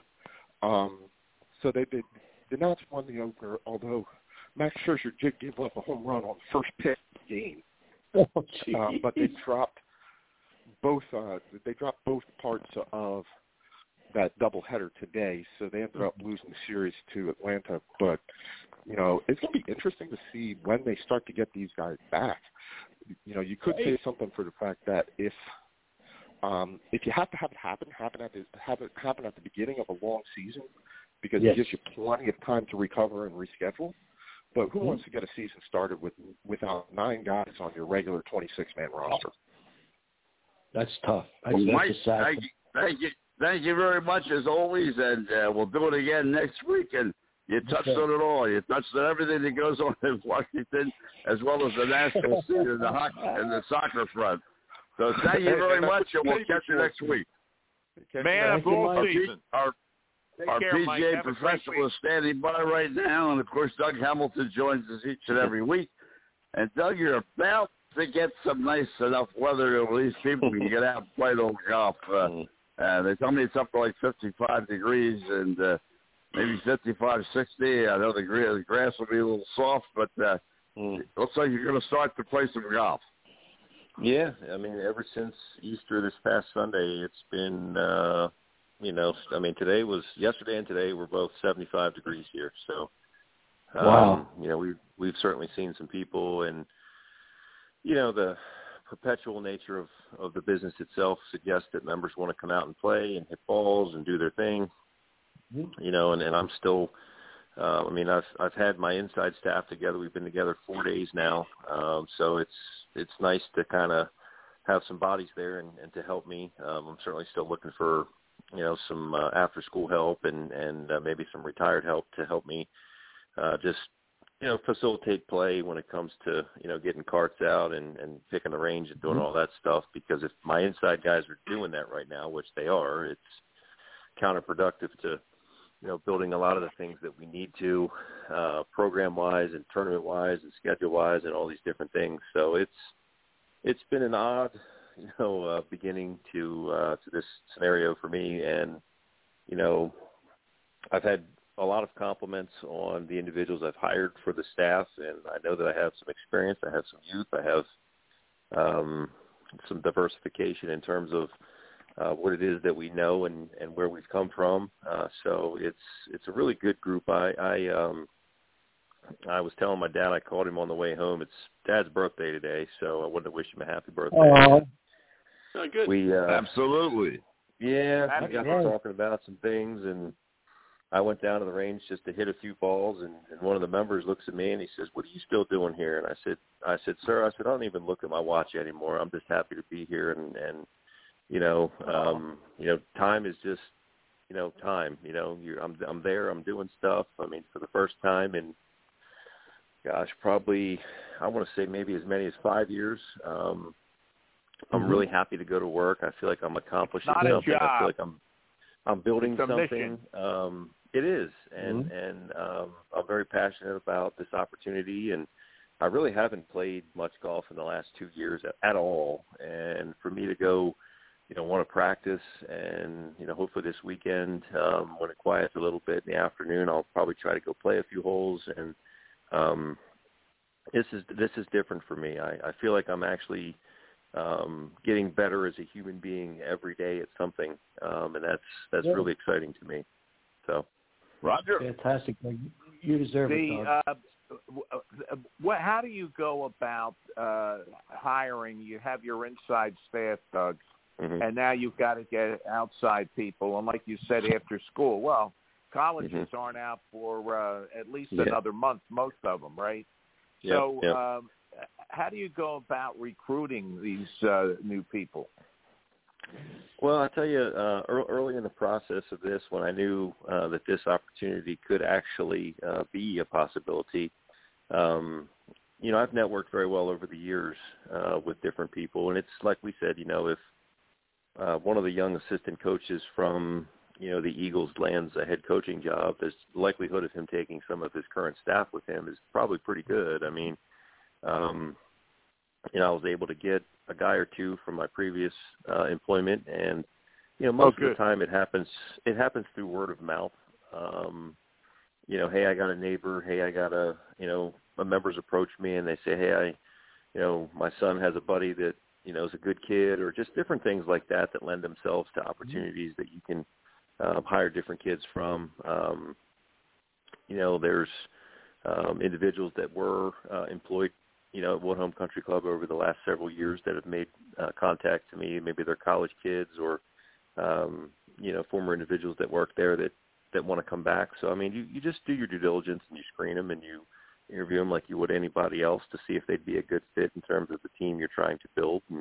And I've always been of the mindset that you find out what people are really good at and you let them do it. I mean, if you have somebody that's a detail-oriented individual and they're really good at washing golf carts and making them look clean, well, hell, you stick them downstairs and, you let them do their thing. If you have somebody who likes to sit in the range picker for a couple hours, then you hire them and you let them do your thing. So, I just feel like I'm building a really good team of individuals. And guess what? The individuals I hired inside, they've come from other clubs. They know different people. So it's not as hard as you think, but, the timing of it, I think, is more of what we're talking about because, Roger, as you mentioned, a lot of these college kids that I really badly need are still doing their virtual thing or they're away, on campus or whatever they're doing, So it's all going to come together in about another 2 weeks, I think.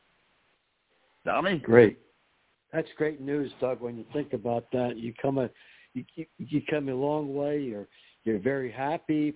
The weather's finally changing right now, which is wonderful.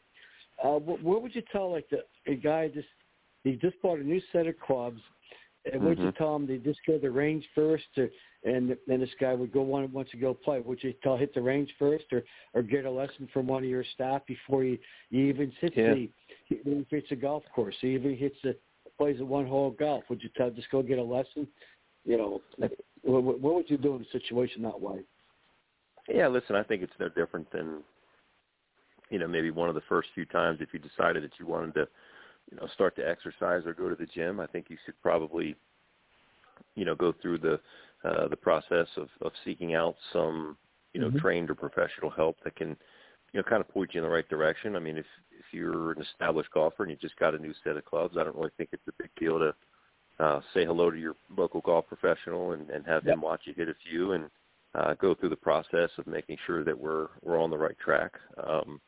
I think that's certainly money well spent when it comes to, each individual that plays golf, no different than anything else, should know what their strengths and their weaknesses are and try to make improvements upon them. I mean, if we go to the range and we hit golf balls and do the things I'm really good with my tee shot and I stand down there and hit my driver, well, they're not really improving their game. So we need to get into some of the aspects that, that maybe trouble us. So.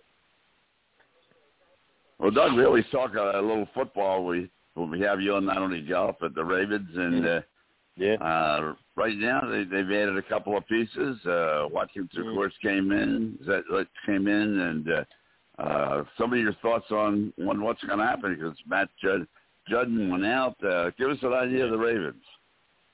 Yeah, I mean there was a bit of a revolving door there. We've talked about their needs for pass rush, and it's been that way for several years. It's kind of one of those things that they've been in search of, quality wide receivers and pass rushers, so long as I've been a fan of theirs. I think Matthew Judon was a nice part of that team in terms of what he did on that edge and had the ability to rush the passer, but they've never really had, even back to the last guy that I can remember that was kind of a pure pass rusher for the Ravens was Peter Boulware, back in their 2000 days, So, right. I think they have a need for playmaking safety. I think that they were on the right track with Earl Thomas until he got off the track in terms of being a dum-dum. But, I think that they have several draft picks that I know that they'll use wisely. I think that they've added Sammy Watkins, which I know he has familiarity with Greg Roman and his offense and some of the different things that they're doing there. They re-signed a couple of their guys, LJ Fort, which I thought was good. I think he played a nice kind of a smallish linebacker position for them that had good coverage skills. I think that they re-signed Anthony Levine today, which is more of a special teamer, but they have a fairly good secondary. I think they signed Kevin Zeitler, which I think will help with their offensive line, whether they stick Bozeman on that left guard position, which he had played, but also had played some center at Alabama before they drafted him, so maybe they move him in there. I think that, can they find Ed Rusher because they drafted a good position? Any speculation on what players are looking at, because that's one of their weak points. Well, and I also believe too that over the years, whether it was Ozzie Newsome or now Eric DeCosta, I mean, they've always kind of stuck to their draft board in terms of picking the best available player when it was their turn to draft, and whether that means it fills a need or whether that's just acquiring a really good player, as we saw last year when they drafted Dobbins in the second round. That wasn't necessarily a need, but they had him, with a very high grade, and he fell to them. So, they'll pick some really good players, and they typically find some gems in that third, fourth, fifth round kind of a scenario that allow them to plug people in there and develop and move forward. I mean, the cupboard's not bare even to start, but they do need some help in a couple positions there. Roger? I was just thinking, Doug, getting back to the recruiting, I had hired for when I was doing some contracting work, I hired Don's grandson, one of his grandsons, terrific young man, Adam Ziegler, and then he left to go to work for the country club. Isn't that right, Don? Yeah. So, it just hit me. Well, there's a perfect example of a young man going to work in a situation like you have. What's the difference, since it's been early on for you, between your old club and the new club? Is the membership greater at the old than the new, et cetera? Well, I'd say the largest difference is the fact that the structure of the clubs themselves internally is completely different. I think that to be a family-owned for-profit entity, which I ran before, was their concentration, I think, was in certain areas, obviously dollar bills being the most. But this particular establishment isn't necessarily, their goal isn't to be a for-profit, although obviously they're in business, do business, and make money. A lot of the decisions that they make are not at the expense of the membership with regard to how they spend their money. So, I think that, it's a completely different environment than I'm in that basically is, hey, look, man, you're the leader of my golf operations. I want you to run it as you see fit versus, well, we only have a certain budget and we have to stay within it, and I'd like to do that for you, but I can't afford it, and we'll just have to do with what we have, and, those sorts of things take precedent. I mean, I was able to go out and hire my staff and say, okay, well, you have this much money to spend, you spend it how you want to. And I erred on the side of experience, in terms of thinking that, we're going to try to build a program here, so I need some help to do that. I can't do that by myself, so I have to pay some people probably a little bit more money than what I would normally pay them, but that's, I know what I'm getting. You know what I mean? Right, yeah. What do you think about the Masters? We haven't talked about the Masters, Don. The Masters, yes. Yeah, I turned on actually one of the members turned on the TV in the golf shop there for a while, and certainly we know that Wednesdays is the par 3, but I'll be damned, I didn't watch a lick of golf today. I was incredibly busy with trying to, do some different things today, and that's what I was telling Frank when he patched me in. It just seems like every daggone day, I mean, I start from the time my feet hit the floor until my head hits the pillow of, trying to knock things off my list of things to do. And, there are times that it would be nice to watch, something like that, but, certain things get in the way and you just can't do it. So, yeah. Did Jordan Spieth win 2 weeks in a row?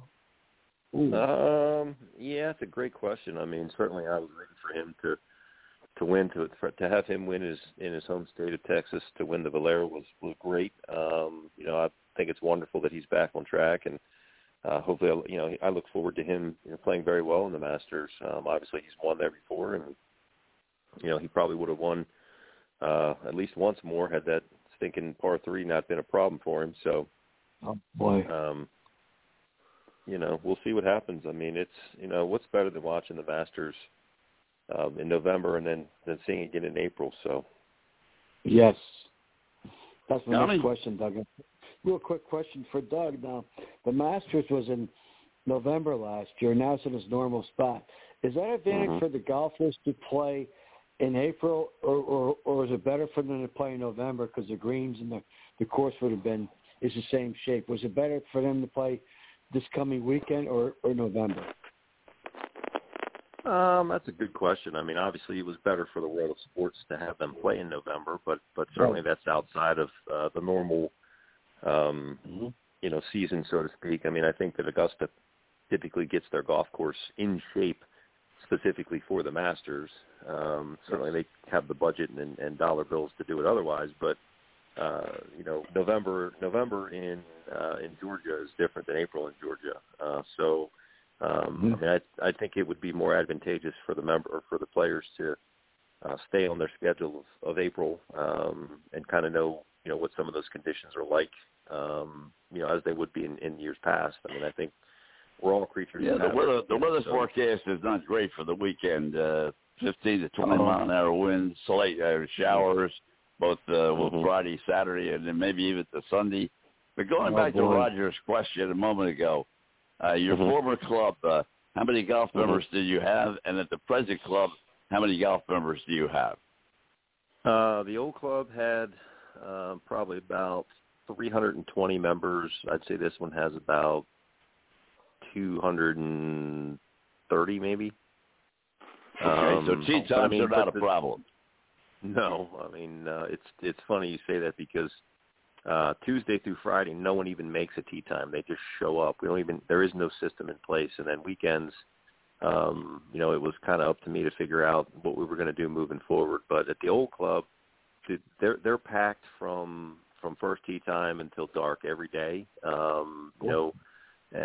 So they've gone to an online system, which I was against that because I think it kind of detracts from what the membership experience should be. I think it makes it more resorty. I don't believe that it falls in line with what a country club should be doing, but that was certainly just my opinion. So, I think that, in large part, I mean, Don, I know that you and Tommy are of more mature status in terms of playing golf. I mean, I don't believe that you guys would be excited about going online to make your tee time, versus being in your normal group that has their tee time every week, or calling the pro shop and actually speaking with somebody. I think is a different scenario. Roger, in that case, Doug, in that case there, that's old time golf etiquette. Did you pick up the telephone? They were coming out to the courses. I go say to our Hernando Oaks golf course in Brooksville, Florida, where the sponsors for the course of the Tampa Bay Lightning. I just called down there and what time you're coming up, and it's 3 o'clock. I usually come at 3 o'clock, and now they know I usually come at 3 o'clock instead of going online, figuring all that stuff out. Knowing me and my computer literacy, I probably would mess up the reservation. Go ahead, Roger. I'm sorry. I just say that. No. That's okay. I was just checking the weather, like what Don mentioned, to see, what it's going to be like. And because I'll tell you, it was beautiful here today, and I was watching the Wednesday at the Masters, and, with all the practicing and everything going on. And it looks like, let's see, going tomorrow. I have it on right now. It's a beautiful, beautiful day today at the Masters. I'm watching the practice round for the last hour and a half. Yeah, absolutely gorgeous. But you're right, Don. Tomorrow it's supposed to have showers. Right, But, right straight into the weekend. Yeah, and at 1 o'clock tomorrow it's going to be 50 degrees, a far cry from 80 today. Right. And then, so, you have to just roll with the punches, so to speak. That's right. Let me go back to an individual player. McIlroy is one that really comes to my mind right now, and I've met a couple of times to talk to you about it.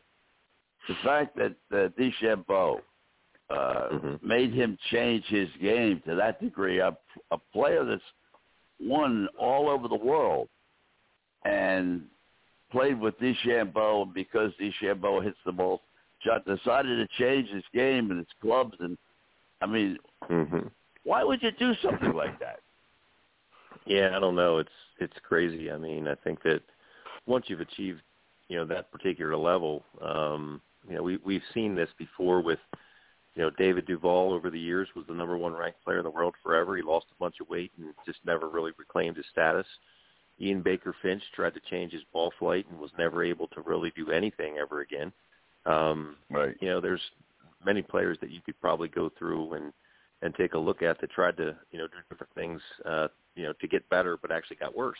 And, look, at the end of the day, when you get to a certain level, I mean, Rory McIlroy's a fabulous player. I mean, I don't know why the heck he would, try to do that. I mean, if he had some fun one day and wanted to do a long drive contest with him, that's one thing. But to change your actual playing style, week in and week out, I think is kind of counterproductive to who he is as a player. And as that's going to likely work out as a detriment to him. So, especially based on what somebody else is doing. I mean, Rory McIlroy, to me. If you put Rory McIlroy behind Bryson DeChambeau, you wouldn't be able to see him. I mean, he's a big guy, and Roy's he's fit, but he's not of that stature. Their games aren't the same, and they can never be built that way. So. Roger. Well, that's right, and I was just watching something on there that got to me. What time did that par 3 go on today, Doug? Do you know? I don't. I would usually do those kind of mid-afternoon, 3, 4 o'clock. I don't think they played it. I thought they put that aside. I may be wrong. I didn't see it. I think you're right, Don. I think you're right, because all I saw was practice. And I've been watching it for like the last hour. Yeah, and also during his nap kids, time. the family thing too, where your son or daughter plays with. Right. I think they canceled all of those things. Right. Those next year.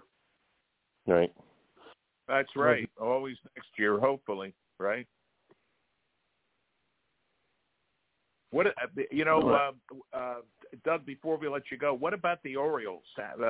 What do you think? Hey, Roger, we talk about that next week. Okay, we got to save it to next week. We didn't even talk about Tiger Woods' accident. So, okay, that's a big topic. But anyway, yes. Go ahead, Tommy. Well, Frank said tick, tick, tock. I can't believe the fastest 2 hours in radio. I want to thank everybody for coming on, Doug. Mr. Legend, Mr. Don Henderson, Mr. Roger Henry, Frank for spinning the dials. It's been a wonderful, to all of our guests we had on, Roy Cummings, Scotty Bowman, Tom LeMaine, Mike Simzak, the coach, my old golfing buddy, Brett Deitz. Another great job, Frank. And Doug, thank you very much. We'll talk about the Masters next week when you come on and see what you think about that. And, gentlemen, we'll get together next Wednesday. Thanks a lot, Frank. Great job. Bye. Absolutely, Frank. We owe everything to you. God bless. Have a great week. Tommy, be safe. Doug, Don, be safe. Take care. Yes, everybody be safe out there. Well, Frank, another great job again. It was so great to hear Brett Deitz talk again about football. I had to squeeze that thing in. How's your golf game? He starts cracking up again. So, Frank, great job again for my family, your family. Be safe, and God bless everybody. And, Frank, take it away, sir. All right. Ladies and gentlemen, these programs are brought to you each and every night of the week in grateful appreciation. The men and women of the United States Armed Forces and the men and women of Police and Fire Services. When you're out there and you see somebody in uniform, please make sure that let them know they're there. They're doing a very tough job in a very tough time. So please acknowledge them. Programs are dedicated to those Jeffrey Colcap, Sergeant Thomas Spatinger, Patrolman Jeffrey Yazowitz, Detective Randy Bell, Detective Ricky Childers, San Diego Officer Mike Henler, Lieutenant Mike Zerba, Newcastle County Police, Patrolman Anafo Crisp, Lakeland PD, Chief Al Hogue, along with Key Police Department, Chief Jimmy Ford, Wilmington Fire Department, Highway Patrolman Alonzo Moses, Philadelphia Highway Patrol, Highway Patrol and Brian Lazaro, Philadelphia Highway Patrol.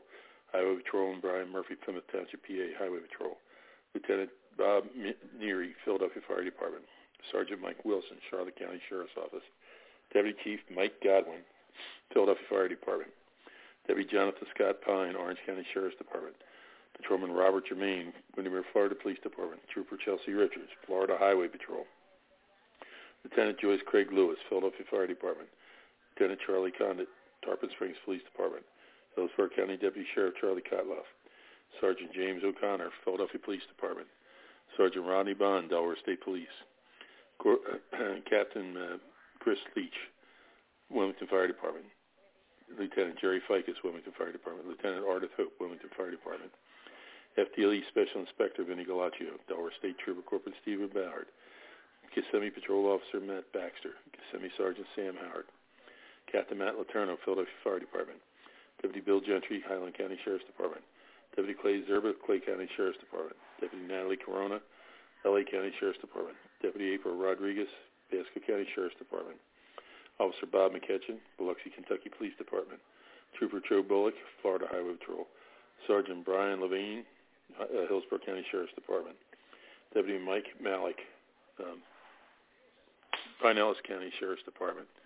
My brothers and sisters, although you may be 10-7 at this point in time, as sometime will be 10-10 at the table of the Lord. Until that time, may the roads rise up to meet you. May the winds be always at your back. May the rains fall softly on your fields, and the sun shine lightly on your face. Until we meet again, may the good Lord keep you and your families always in the hallow of his hands. Good night, God bless, and have a great day. Shem Alek Ma'ilama Shema Hezahilma Sona Shen Vorat Fed Hakuig again Ma'ilma Shem Alek Ma'ilama Shem Hezahilma Sona Shen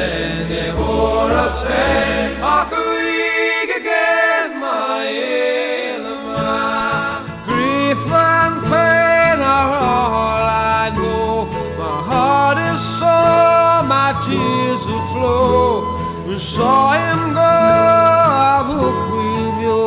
More word we know of him, my home.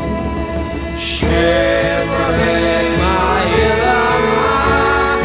Shema Hezahilma, Som Hashem Nevor Asvet, Akuig again, my Elma, from proud and gallant Chevalier, a high-born scion of gentle mien, a fiery blade engaged to lead, he'd break the bravest in the field. Shema Hezahilma, Shema Hezahilma, Som Hashem Nevor Asvet, Akuig again, my Elma. We'll sing his praise as sweet harps play, and proudly toast his noble fame.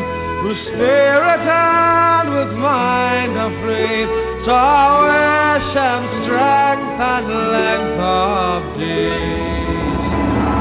Shema Hezahilma, Shema Hezahilma, Som Hashem Nevor Asvet, Akuig again, my Elma.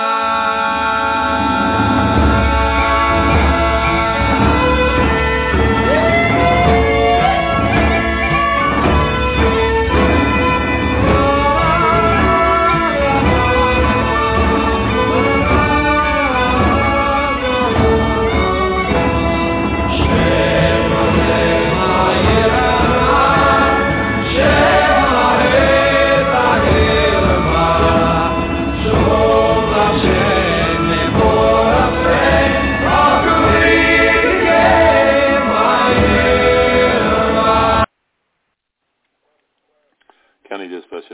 1999. County dispatched in 1999. County dispatched in 1999. All units be advised. 1999 has responded to his last emergency. May God rest his soul. Good night, Bob. We miss you.